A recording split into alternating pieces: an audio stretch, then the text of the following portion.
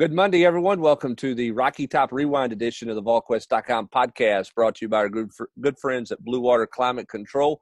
You can check them out at bluewaterclimatecontrol.com or visit them on Twitter at BlueH2O_climate with Rob Lewis, Austin Price, and Jesse Simonton. I'm Brent Hubbs. Today in the Rocky Top Rewind, we're taking a look at maybe the game that's talked about most from the 1998 season. That's the Tennessee-Arkansas game. And we'll talk to Billy Ratliff about this game, about his play, the most memorable play of his Tennessee career. We'll talk to him about all of those details coming up a little later in the podcast. But upon rewatch of this podcast, guys, the first thing that jumps out to me is just really how flat Tennessee was on this game. I mean, the assumption coming in was all about how bad was Tennessee going to win, and could they win big enough for the BCS and those types of things. This was a game where Tennessee just didn't have any juice. And Jesse, it really started on the opening offensive possession, 3rd and short. Tennessee botches it in the backfield, runs into each other. They have to punt, and it kind of sets the tone for a pretty ugly day.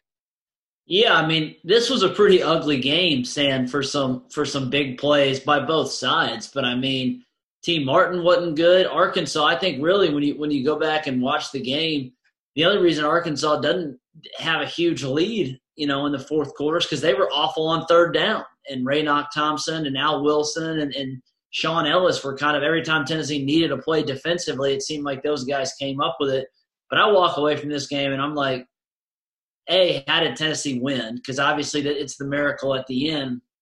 But pretty much B, Arkansas did everything they could to not put the game to bed late, whether it was dropping the screen pass, whether it was, then getting the field goal blocked, and then you think Al Wilson may return it for a touchdown, but he doesn't, and then Tennessee doesn't do anything. You can see why this is kind of considered one of the more like thankfully we escaped type games, the great escape, because it was a wild one to kind of rewind and watch. Austin, I thought it was interesting. Arkansas came into that game really good against the run, but Tennessee, you felt like could run it pretty much at will. And it was almost at times in this game where David Cutcliffe, from a play calling standpoint, outsmarted himself. He saw numbers in the box, too many numbers, so they wanted to throw the football. But when they decided to run the football, not just at the end, which we'll get to, but really even in the first half. I mean, Tennessee had more yards rushing in the first half than Arkansas gave up for an entire game. Tennessee almost got too cute on offense at times when you go back and rewatch this game. Oh, 100%. And of course, they went to their old bread and butter there at the end of the game where they didn't even put it in the air on that final drive. But you're right. I mean, I think they had some success, at points, leading up to the Arkansas game through the air. And I think that gave them a lot of confidence. Because if you go back, I mean, just a week or two before, T had the perfect performance at South Carolina. When you got a quarterback that's dealing like that, it's hard not to fall into that, tendency to throw it. He was perfect at throwing the ball out of bounds in this game.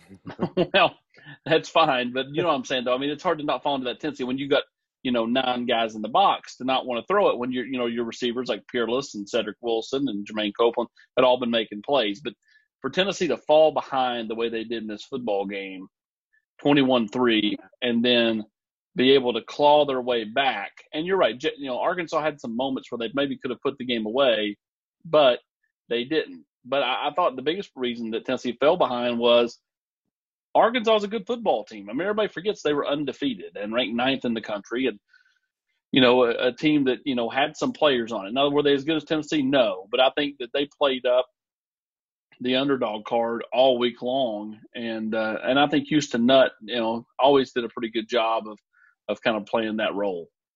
Rob, it felt like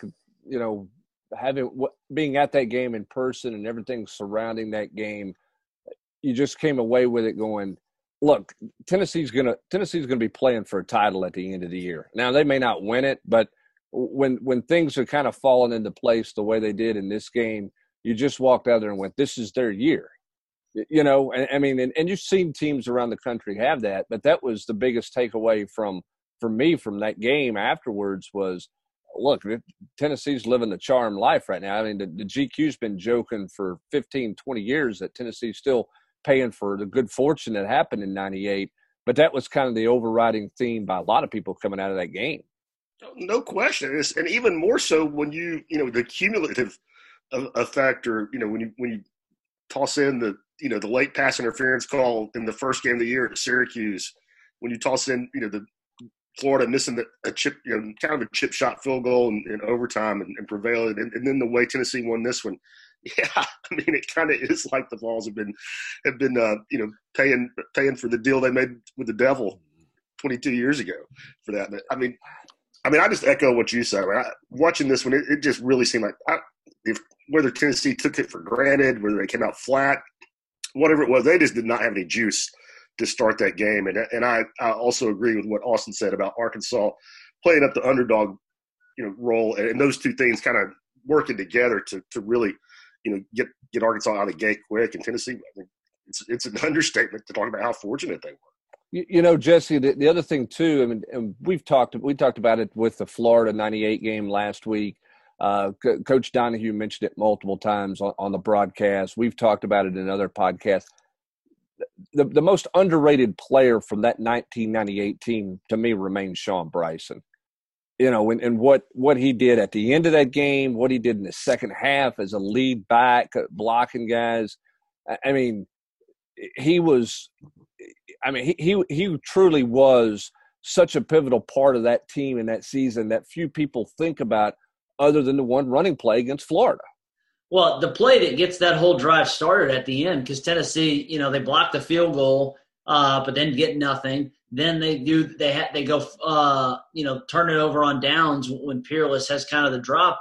So they put the ball in obviously Henry's hands. The play that gets the drive started is when they run right behind Bryson and he just sticks a guy in a crowded box, and Henry's able to bop it outside for a 12-yard run. And then they're just like, all right, let's just ride behind them the rest of the drive.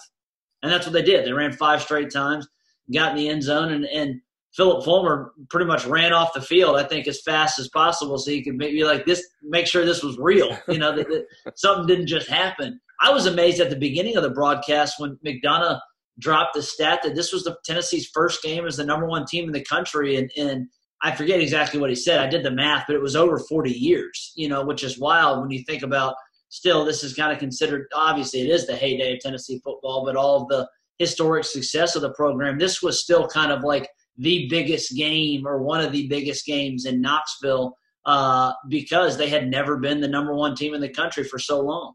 Yeah, exactly. But again, going into that game, I think Austin hit it because they were so dominant at South Carolina 2 weeks earlier, and T. Martin had turned the corner, so to speak, and had an NCAA record day.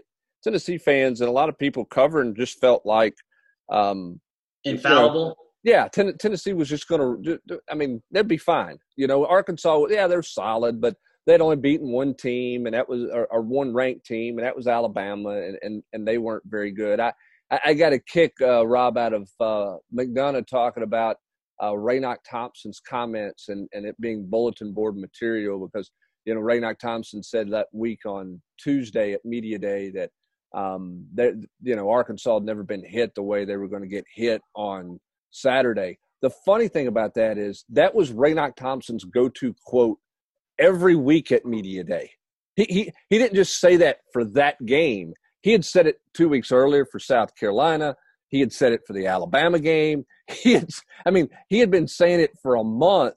Now, obviously, Arkansas tried to use some of it as fodder, but that was kind of the swagger of that Tennessee team and that defense. They truly believed they were going to hit people till they didn't get back up, and that's comments he made pregame, and then postgame on the Tuesday following, Tennessee let Travis Henry talk to the media.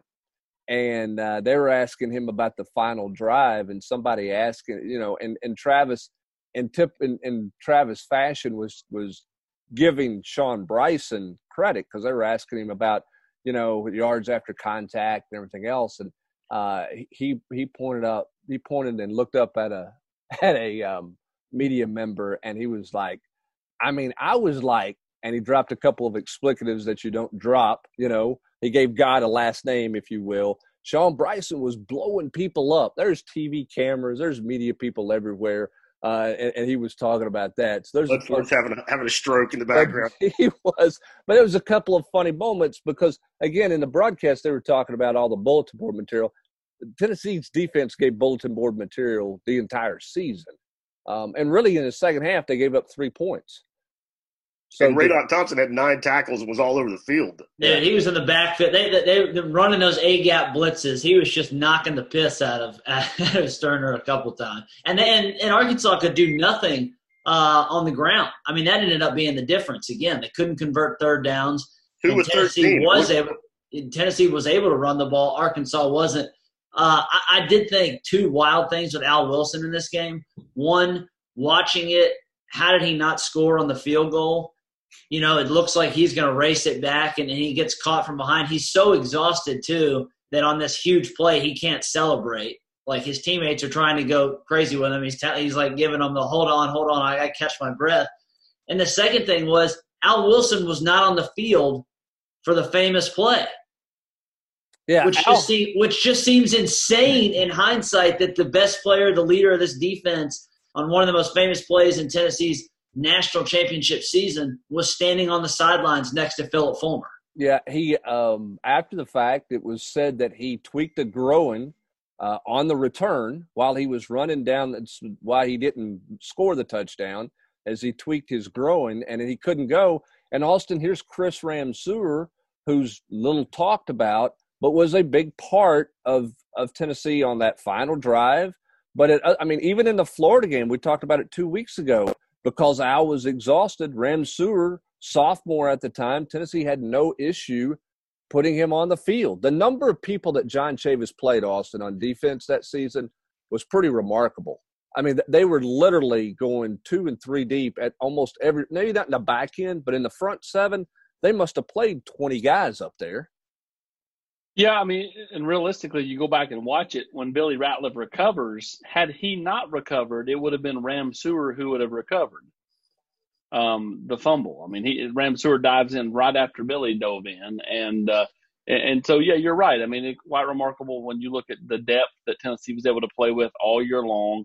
And you know, able to – it wasn't just this game. There were other points in the season where a guy like Raynock or Al or whoever were able to come off the field, and Tennessee was able to put in guys that could make plays. And so, you go back, you look at the plays, and we'll talk more about it with Billy coming up. But I mean, just a remarkable turn of events, Brent Hubbs. And I thought one of the best calls Sean McDonough has ever displayed. Just because of the stumbled and fumbled, and just the way it rolled off. I mean, we'll talk more about it with Billy, but that ball laid on the ground forever.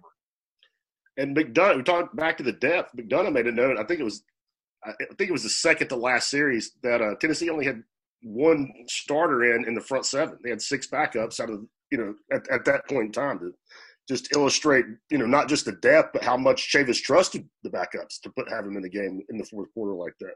Yeah, and I know Ratliff made a play, but how much of a choke was that by Arkansas? Huge. I mean, yeah. Tennessee had 1 timeout. What they might have gotten the ball back if Arkansas had just kneeled it 3 times. Obviously, Houston Nutt never would have done that. But if they had kneeled it 3 times with the college play clock and all that, Tennessee might have gotten the ball back with 50 seconds. With T. Martin, who was really struggling, still would have had a chance, obviously, to win the game, which is why Arkansas was going for the first down. 1 first down and the game is officially over. But they lose 2 or 3 yards on that first play. I mean, and then they're dropping back to Pat. That's what the craziest thing. What are they doing? Yeah, they're running that bootleg there. Yeah. For whatever reason, and just wild. Yeah, I mean, it was totally crazy. What happened there? The other thing that jumps out to me on that deal, and really about this whole game and this whole season. Anybody jump in here and I know football's changed. I get it. The game has changed. Everybody's doing things different. Has anybody ever made a living for an entire season with a middle linebacker A-gap blitz the way Tennessee did that year? Like, it was like nobody could – I know Tennessee timed some of them well, but how 8 games into the season, does nobody have offensive line protection calls for an A-gap blitz? And I'll even throw one more in there. Everybody's playing with a fullback at this point in time too, which makes it, even kind of more puzzling that Tennessee had so much success with it. I mean, it was one of those, if it was third down, Austin, and Tennessee needed to play, they needed to stop, then somebody was coming in an A-gap blitz. It might have been Fred White. It might have been Al Wilson. It might have been Raynoch Thompson. Somebody was coming in the A-gap. And it was like Florida didn't recognize it for an entire game. So you would think after that, everybody watched the Florida game to go, okay, if we're going to stop Al Wilson, we got to stop the blitz. But nobody recognized A-gap blitzes, Austin. It's crazy to me. No, you love that part. I just love that Houston Nutt at the end of the game looks like he is Jim Carrey when he went and got into the he snuck into the insane asylum where he's trying to find Ray Finkel. His hair is going like 8 different ways. That was my go. When the fumble happened, his face as he marched all over down the sideline was hilarious. But you're right, Tennessee able to get a lot of pressure up the middle. Al Wilson. But, I mean, again, it was more than just 1 or 2 guys for Tennessee's defense. It was like that all year long. But, Hubs, to your point about those blitz, the correlation is obvious too. So teams like Tennessee that have these studs at inside linebacker and then at safety, all these middle blitzes, they're running these bare fronts. It worked so well because back then these offenses were still operating with quarterbacks taking 5-step drops from under center on 3rd and long.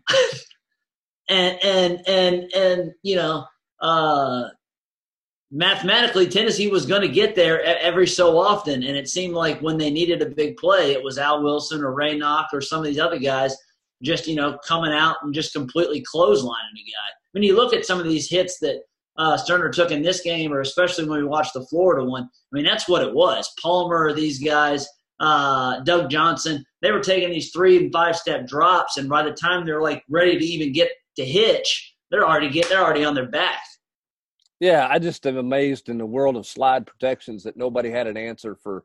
Even in a 3- or 5-step drop, nobody was in any way, it seemed like, able to step in a hole and at least chip the guy or knock them off a little bit. But hey, give Tennessee credit. It was a huge part of their defensive success all season long. And John Chavis went to that well successfully for 14 games and a national title. Or 13. And he could do that because he had guys like Ratliff and Sean Ellis and some of the other guys eating multiple bodies. Yeah, they were obviously terrific up front with a ton of depth. A couple other things here as we wrap it up. One, that's the loudest. Everybody wants to ask, what's the loudest game you've been at? The loudest. There's been talk about the Oklahoma game a couple of years ago, and it was really loud. But for me, that's the loudest game I've been at Neyland Stadium. Excuse me, at Neyland Stadium in the last 25 years. It was ridiculously loud the entire game. But obviously, at that moment of the fumble, it was crazy, crazy loud there.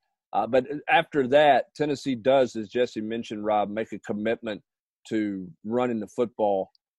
Hard to find many other moments, critical moments, where a team has just lined up and said, hey, we're getting ready to give you the business, and there ain't a dang thing you can do about it. And that's exactly what Tennessee did. No, they were really good on the ground in the second half. There were holes.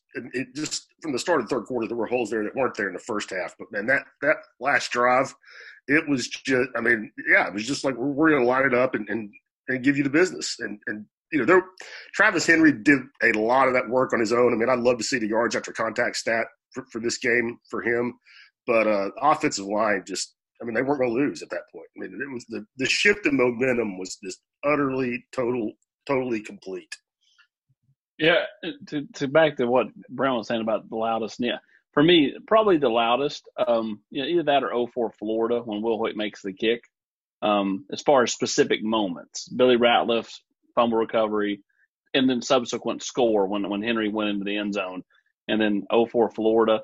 I agree with that. Wholeheartedly. I was 15? I was sitting in the south end zone, so he was coming right at me when about 20 rows up. I was on the field for the final few minutes, getting ready to go into what I thought would be the winning Arkansas locker room for Houston Nutt. I was doing updates for ESPN radio via phone, and all I heard in my ear was some guy scream, "Go." I have no idea if they ever heard me on the air or didn't hear me on the air, but I was basically screaming at the top of my lungs to try to explain what had just happened right after the fumble recovery took I think place. we can get the audio on that. It was bad audio, AP. I can promise you, it was really bad audio. Jesse, the rumor after the game, it was never confirmed, was that Philip Fulmer, as you said, kind of running off the field saying, "Is this real?" The story was that he was on the headset. He told David Cutcliffe, "Ball better not go in the air in this final drive. We're just going to cram it down their throat into field goal range, and we're going to run the clock, and we're going to the house. If we have to kick the field goal, we'll kick the field goal. But 17's not going to throw it down the stretch here. Once they're in field goal range, long field goal range, it was staying on the ground." God bless T. Martin, but I think Philip called that one correctly because, again, you watch that second half. I think T throws the ball out of bounds like 6 times. Where he's looking for like a hitch to Peerless or a double move, whatever, and he just throws the ball out of bounds. I mean, it was not his best game, and yet Tennessee was able to escape and obviously go on to Lure to kind of close it out. He was. I mean, there were at least 2 I noted on the rewatch that should have been easily could have been intercepted, and he underthrows Cedric Wilson there in the first quarter. That's a touchdown. Yeah. I mean, then Jeff Hall ends up missing the field goal. I mean, and like you pointed out earlier, he was perfect against just 7 days before this, so it was hard to I'm not trying to be critical to because I mean everybody knows what he did in his career here, but that was not his day. No, it certainly was not his day, but it ended up being Tennessee's day in a very bizarre and dramatic fashion, one that everybody knows where they were. A few people left the stadium after the 4th down pass fell incomplete before the fumble and the stumble occurred. I'm with you, Austin. I think that's a great call by McDonough because you have no way to prepare for that. That's such a bizarre call, such a bizarre play.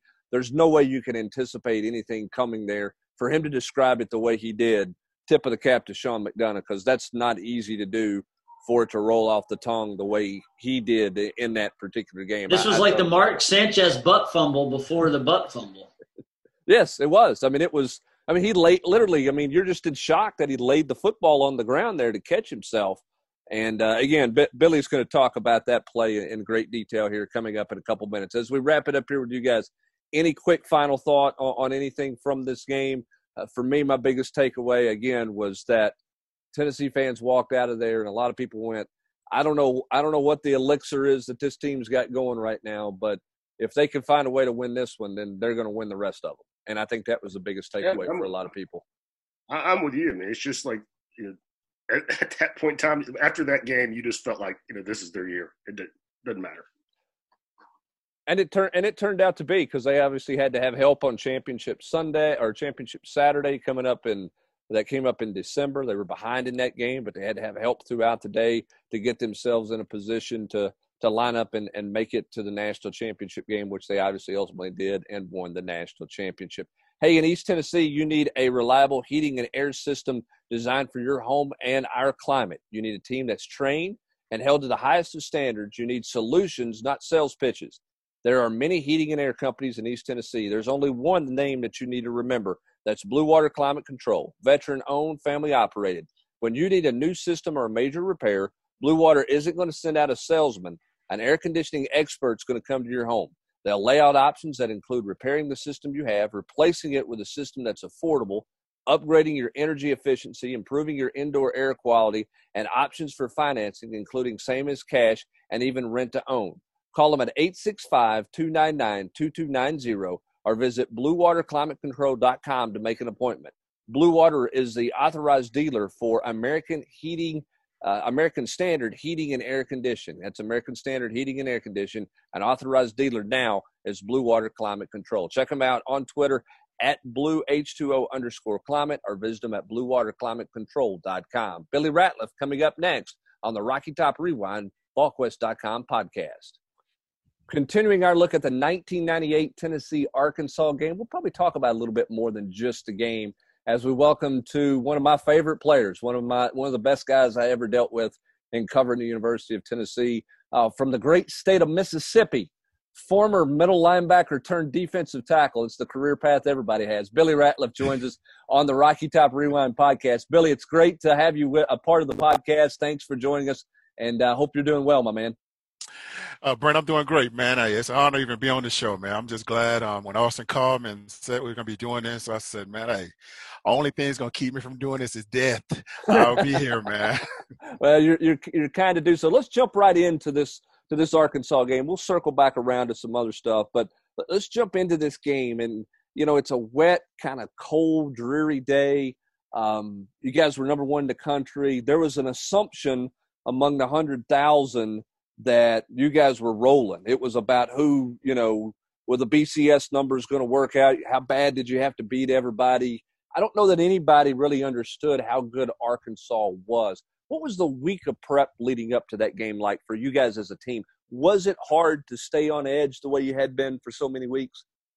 Well, I'll tell you this. I mean, Arkansas to us to me was basically another team that we know we was going to beat. And, I will say this here, as the team overall, we did underestimate Arkansas, but Coach Fulmer and the coaches, they stayed on us about not, taking our opponents serious. And, that was something that we didn't do as a team as a whole. We underestimated how good Arkansas really was, and me personally, I most definitely underestimated Brandon Burnsworth because we didn't know that Brandon was just that good.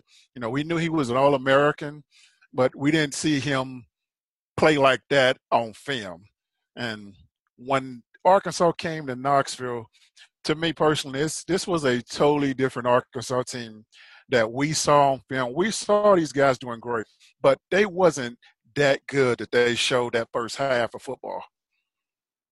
It was really interesting, Billy, because it was everybody in the crowd, I remember, just kind of kept waiting. Like, okay, when's it going to take off? When's the offense going to take off? When's the defense going to be the, 11 angry guys we've seen all season long? I mean, the Arkansas hit a couple of fluky kind of deep balls. Everybody was just kind of waiting. When did you realize in the game, like, oh, wait a minute, now we're in a dog fight. This thing's getting really dicey in a hurry, because it wasn't until really the fourth quarter that a lot of Tennessee fans seemed to get really anxious about, and get nervous about things. Everybody was just waiting kind of for you guys to take control of the game. At least that's what it felt like, being in the stand or being there at the game. I'll tell you, it felt the same way to us. Like I said, I mean, we're not used to getting beat by any SEC school but Florida at that time. And Arkansas was just another team that we always call a stat team. And, of course, Arkansas is kicking our tails this first half. And I do remember, right around fourth quarter when Al Wilson was pretty much chewing us out, and me personally looking up at the scoreboard and realizing, man, we're losing to Arkansas. And that's pretty much when Al started chewing us out, when he had hurt his shoulder and stuff, and started telling us, man, hey, if we lose to Arkansas, trust me, don't come to practice Monday. Do not come to practice Monday, because it is going to be on, because I don't have to practice. I'm going to be on your tail like white on rice. And, when Al chewing y'all like that, I mean, Al was pretty much kind of like how Peyton was the coach of the offense. Al was the coach of the defense. I mean, we was more afraid of Al than it was Coach Chavis. And when Al got on us like that, man, it was like no holds bars. And until that fourth quarter and that last actually series that we played as a defense to get the ball back, that is the only time I would say that we went out there and played ball. Because the rest of the game, I mean, Arkansas, they was on hitting every cylinder. They was not missing any pass. They was able to get every first and, every third down play. They was converting everything. We couldn't do anything as a defense to get them off the field. Billy, you look back at this game, and I think everybody, either forgets or just, conveniently doesn't want to talk about the fact. I mean, Arkansas was undefeated too, and the top 10 teams. I mean, like, it's not like they were like a team that lost 2 or 3 games. They were undefeated at this point, and probably much like you guys had at certain points of the year, had played up that underdog role all week long. Here they are coming in to play the Mighty Vols and at home, the number 1 team in the country. I think they were motivated. So you got their best shot, like you were pretty much getting everybody's best shot at that point. And, you look back at this game, you and I, you joined us on the Nation a month or so ago, and you talked about the fact that Brandon Burlsworth beat you like a dog all night long. Yes, but it only takes one or really two plays, Billy, to change the course of a game.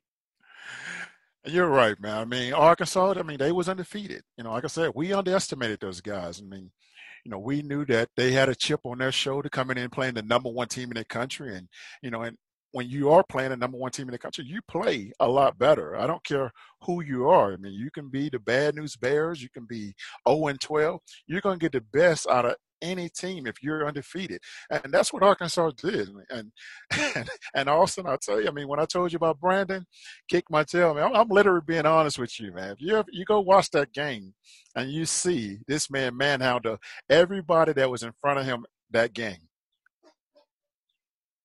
All right, so let's talk about the play, Billy. Okay, I mean it's obviously one of the biggest plays in the history of Tennessee football.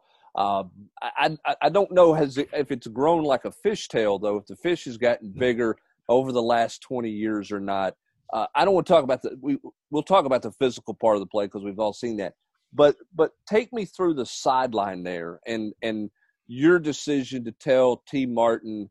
And your motivation to tell T. Martin, don't take your pads off. I mean, you were not the most vocal guy. That was probably a little bit out of character for you to do that. What prompted you to handle yourself walking back on the field after Tennessee failed on that fourth down pass to tell the offense what you told them? Well, Brent, I'll tell you this, man.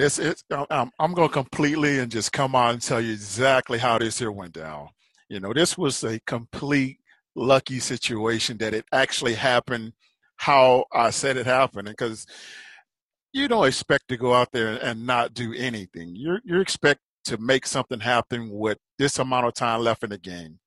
So, of course, I just say this. I say, T, man, hey, do not take your helmet off, man. We about to get this ball right back, man. I got this. And I mean, it was just a figure of speech just telling the offense that just to motivate myself to go out here and try to make a play.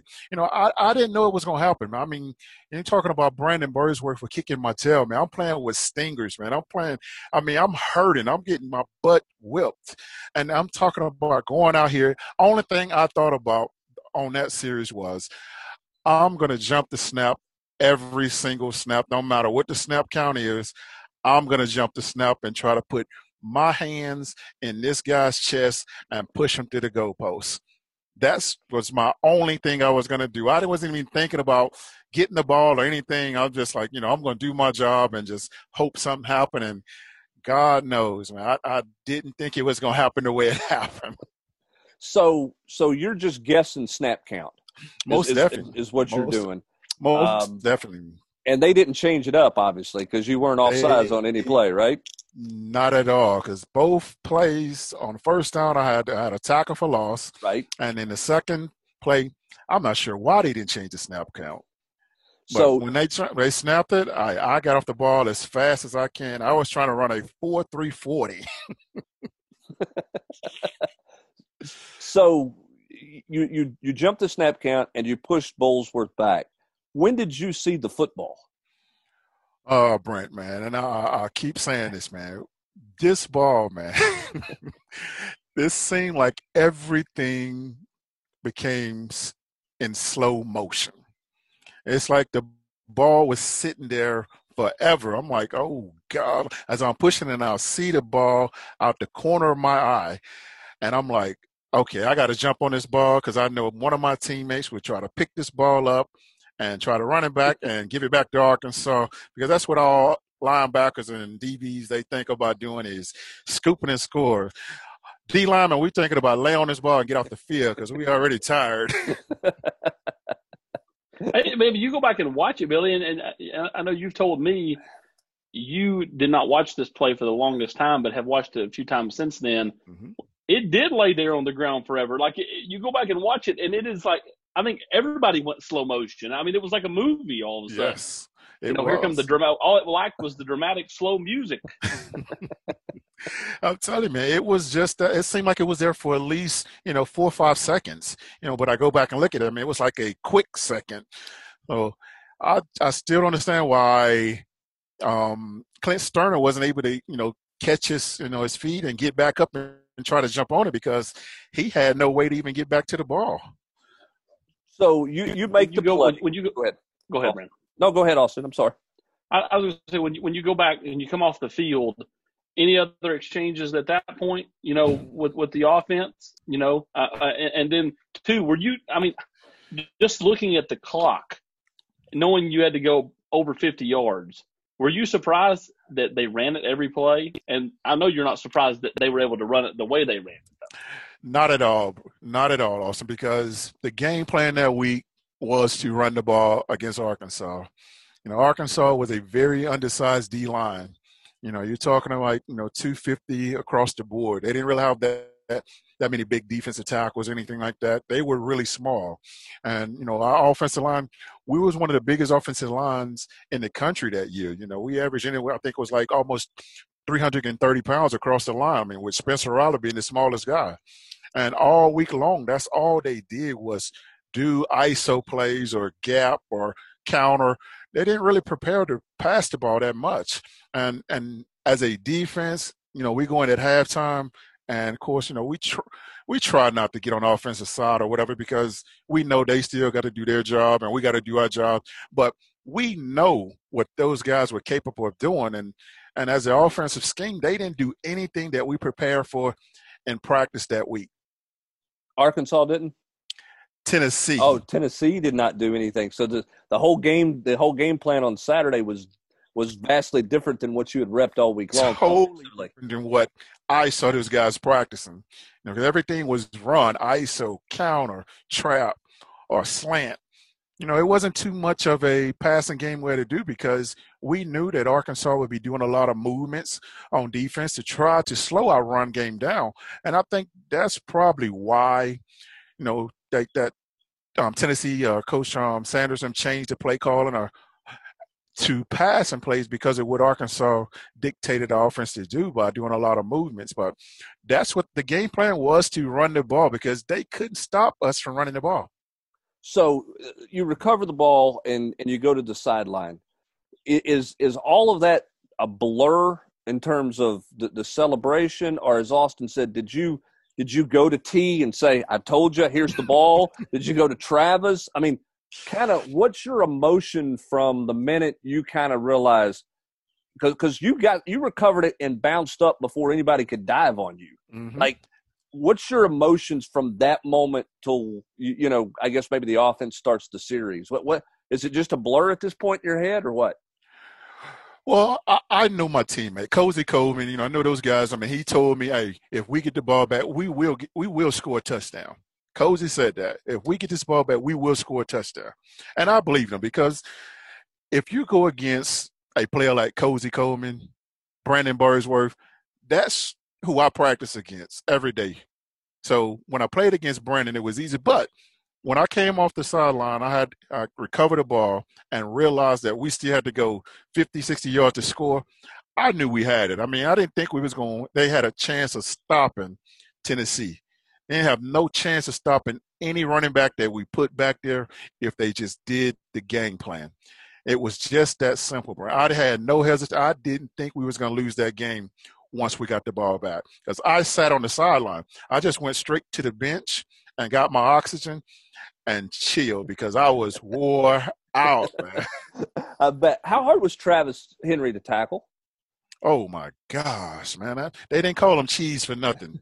He ran like a wedge, man. The low center of gravity that Travis had, man. He was very hard to tackle, man. Between Travis and Jamal Lewis, that was just rare to have that kind of backfield to tackle and practice every single day when we're doing 9-on-8 to try to slow these guys. Those guys, that was a hard man to tackle. So I knew that Arkansas had no chance with the Chiefs. Of course, everybody forgets. You really only needed a field goal. So and you had trusty Jeff Hall there, but leave no doubt. It was cheese right, cheese left, and cheese over the top there at the end. But when you go, let's go back and talk about the ball. Did you hand the ball to the ref? I forget. Yes, I did. Do you wish you had held on to it, knowing what you know now, to have that ball at your house? Yes. And, and I'll tell you this, I ended up getting a game ball for that game, and I hate to even say what I'm about to say. I don't even have that game ball to this day because they misspelled my name on the game ball. And I never got it back. So to this day, I have 0 game balls from the University of Tennessee. So it's over there in Frazier's closet with the stool from Dooley, the dog from Dooley, the beer barrel. With the name was it Ratcliffe? Did they add a C? What did they do to it? They butchered it. On all 3 game balls I ever received, they butchered my name, man. The first one I think it was like my freshman year. After I think it was UNLV game, I got a ball and I think they said it RATCLIFFE. Okay. They just added a lot of letters in there. I thought they may have just called you Leslie Ratliff. No, it was bad, man. And then the Arkansas ball, it was RADCLIFFE. Oh, well, they got them all in there. They just added a few letters along the way. Do you know what the difference? You know how to distinguish the difference between Billy and Leslie Ratliff? How is that? You know what a cow looks like in Arkansas? What it looks like. Billy, let me ask you this, Billy. I mean, the '98 season, Yes. you were coming off an ACL from '97. How healthy were you? How long did it take you to round back into form? How challenging was it for you to get ready for the '98 season, Billy? I mean, it was pretty easy for me. Like rehab, it was like a known thing for me. So I was used to rehabbing, I mean, my whole career, ever since I was at Tennessee, I was rehabbing. I mean, my freshman year, I was rehabbing, sophomore rehabbing. And of course, my junior year, first year I even made it through. But 97 was a lot easier because, I was determined to get back on the field. I mean, it's, the timing, the medical staff, Mike Rollo, they did so much to help us get back on the field. I mean, and of course, my time even off the field, not even being in a training room, in my dorm room, I'm rehabbing. I did everything it took for me to get back on the field. I mean, and the most important was the prayer that I did. It helped. I mean, I got through a lot. This body been through a lot when I was at Tennessee, but 97 was probably the easiest injury I ever jumped back from because once I came back from that injury, I was a lot bigger, stronger, and faster. Did you ever think about not coming back? I mean, because like you said, it was year after year, and then you had the good year in '98, and then you had the broken leg in '99. I mean, was there ever a point where you're like, you know what? I get it, man. It's just not in the cards for me. That's tough, man. I never ever even thought about quitting or hanging up the cleats or anything. I even tried to come back from my senior year. I mean, even though I knew it was almost physically impossible to do, I still tried. But all I wanted to do was play football, get out there and knock people out, man, and help my teammates. It's just all I ever knew how to do. And watching my teammates play was the hardest thing for me to do. So that's why I always try to do everything I could to get back on the field. So I never, ever even considered quitting, even, 97, whenever I hurt my neck. I wasn't supposed to come back from the spider contusion, but I had to get back out there, man. It was too much fun that was happening out there with my boys, and I wanted to get back on the field. So, no, I never considered quitting. So let's talk about your number. Peerless wore 37. That's an extremely odd number for a wide receiver. You wore 40, another odd number for a defensive tackle. Was that your number from high school, and it just translated into Tennessee? How did that number come about? And, oh, man, you're kind of glad that ended up being your number. Well, the thing is, I'm going to tell you how this worked back then. Back then was totally different from the way it is now. Back then was kind of like, when prisoners go to jail and they got a jumpsuit and they just got a number. Well, that's how it was at Tennessee. Whatever the next number was available was the jumpsuit you got. So you didn't pick a number. They just I gave didn't. you for No, none of us did. I mean, And you realize nobody remembers this. You literally practiced linebacker at Tennessee. It wasn't like now they may have had in the back of their mind you were always going to defensive tackle. They didn't tell you that in the recruiting process, I'm sure. But you did get practice time at linebacker before they moved you to defensive line. most definitely. Now, I practiced middle linebacker with Coach Chavis, with all the, Craig King, T. Hines, all those guys. I was playing linebacker the whole time right up until I got injured my freshman year, and that's doing the OTAs or doing the two-a-days, and that's when they switched my position that spring practice. Did you fight it? Did you fight the position move? I didn't fight it. I didn't because of the way it was communicated to me. It was already being communicated to me by my teammates beforehand. They was like, "Oh, you're gonna put your hand on the ground. I'm telling you, you're gonna be defensive end before you play middle linebacker." And of course, me as a freshman that wants to play football, first thing I said, all of them, I said, "Man, if they make me change position, I'm transferring." I was trying to do the transfer portal before they had it. Hey, but my last question, one of my last questions for you, I want to go back to the post game Arkansas. When you guys got into the locker room after that, and I remember fans walking out of the game, and it was almost like, whew, man, that was close. When you guys got in the locker room, was that the celebration in there, was that a euphoria of like, man, I can't believe we won that one? Or was that one of those, man, if we play like this again, we're not going to take full advantage of what we've accomplished to this point? What was the locker room scene like post-game after the Arkansas win? It was just like you said in Sacramento. It was a close call. We can't have these type of close calls to be able to win a national championship, because we've had a couple of close calls at the beginning of the season, and then with this Arkansas game, that's the closest that we ever wanted to be. And after that, we knew we had to put points on the board and not let any team get that close ever again. We try to blow everybody out from that point on.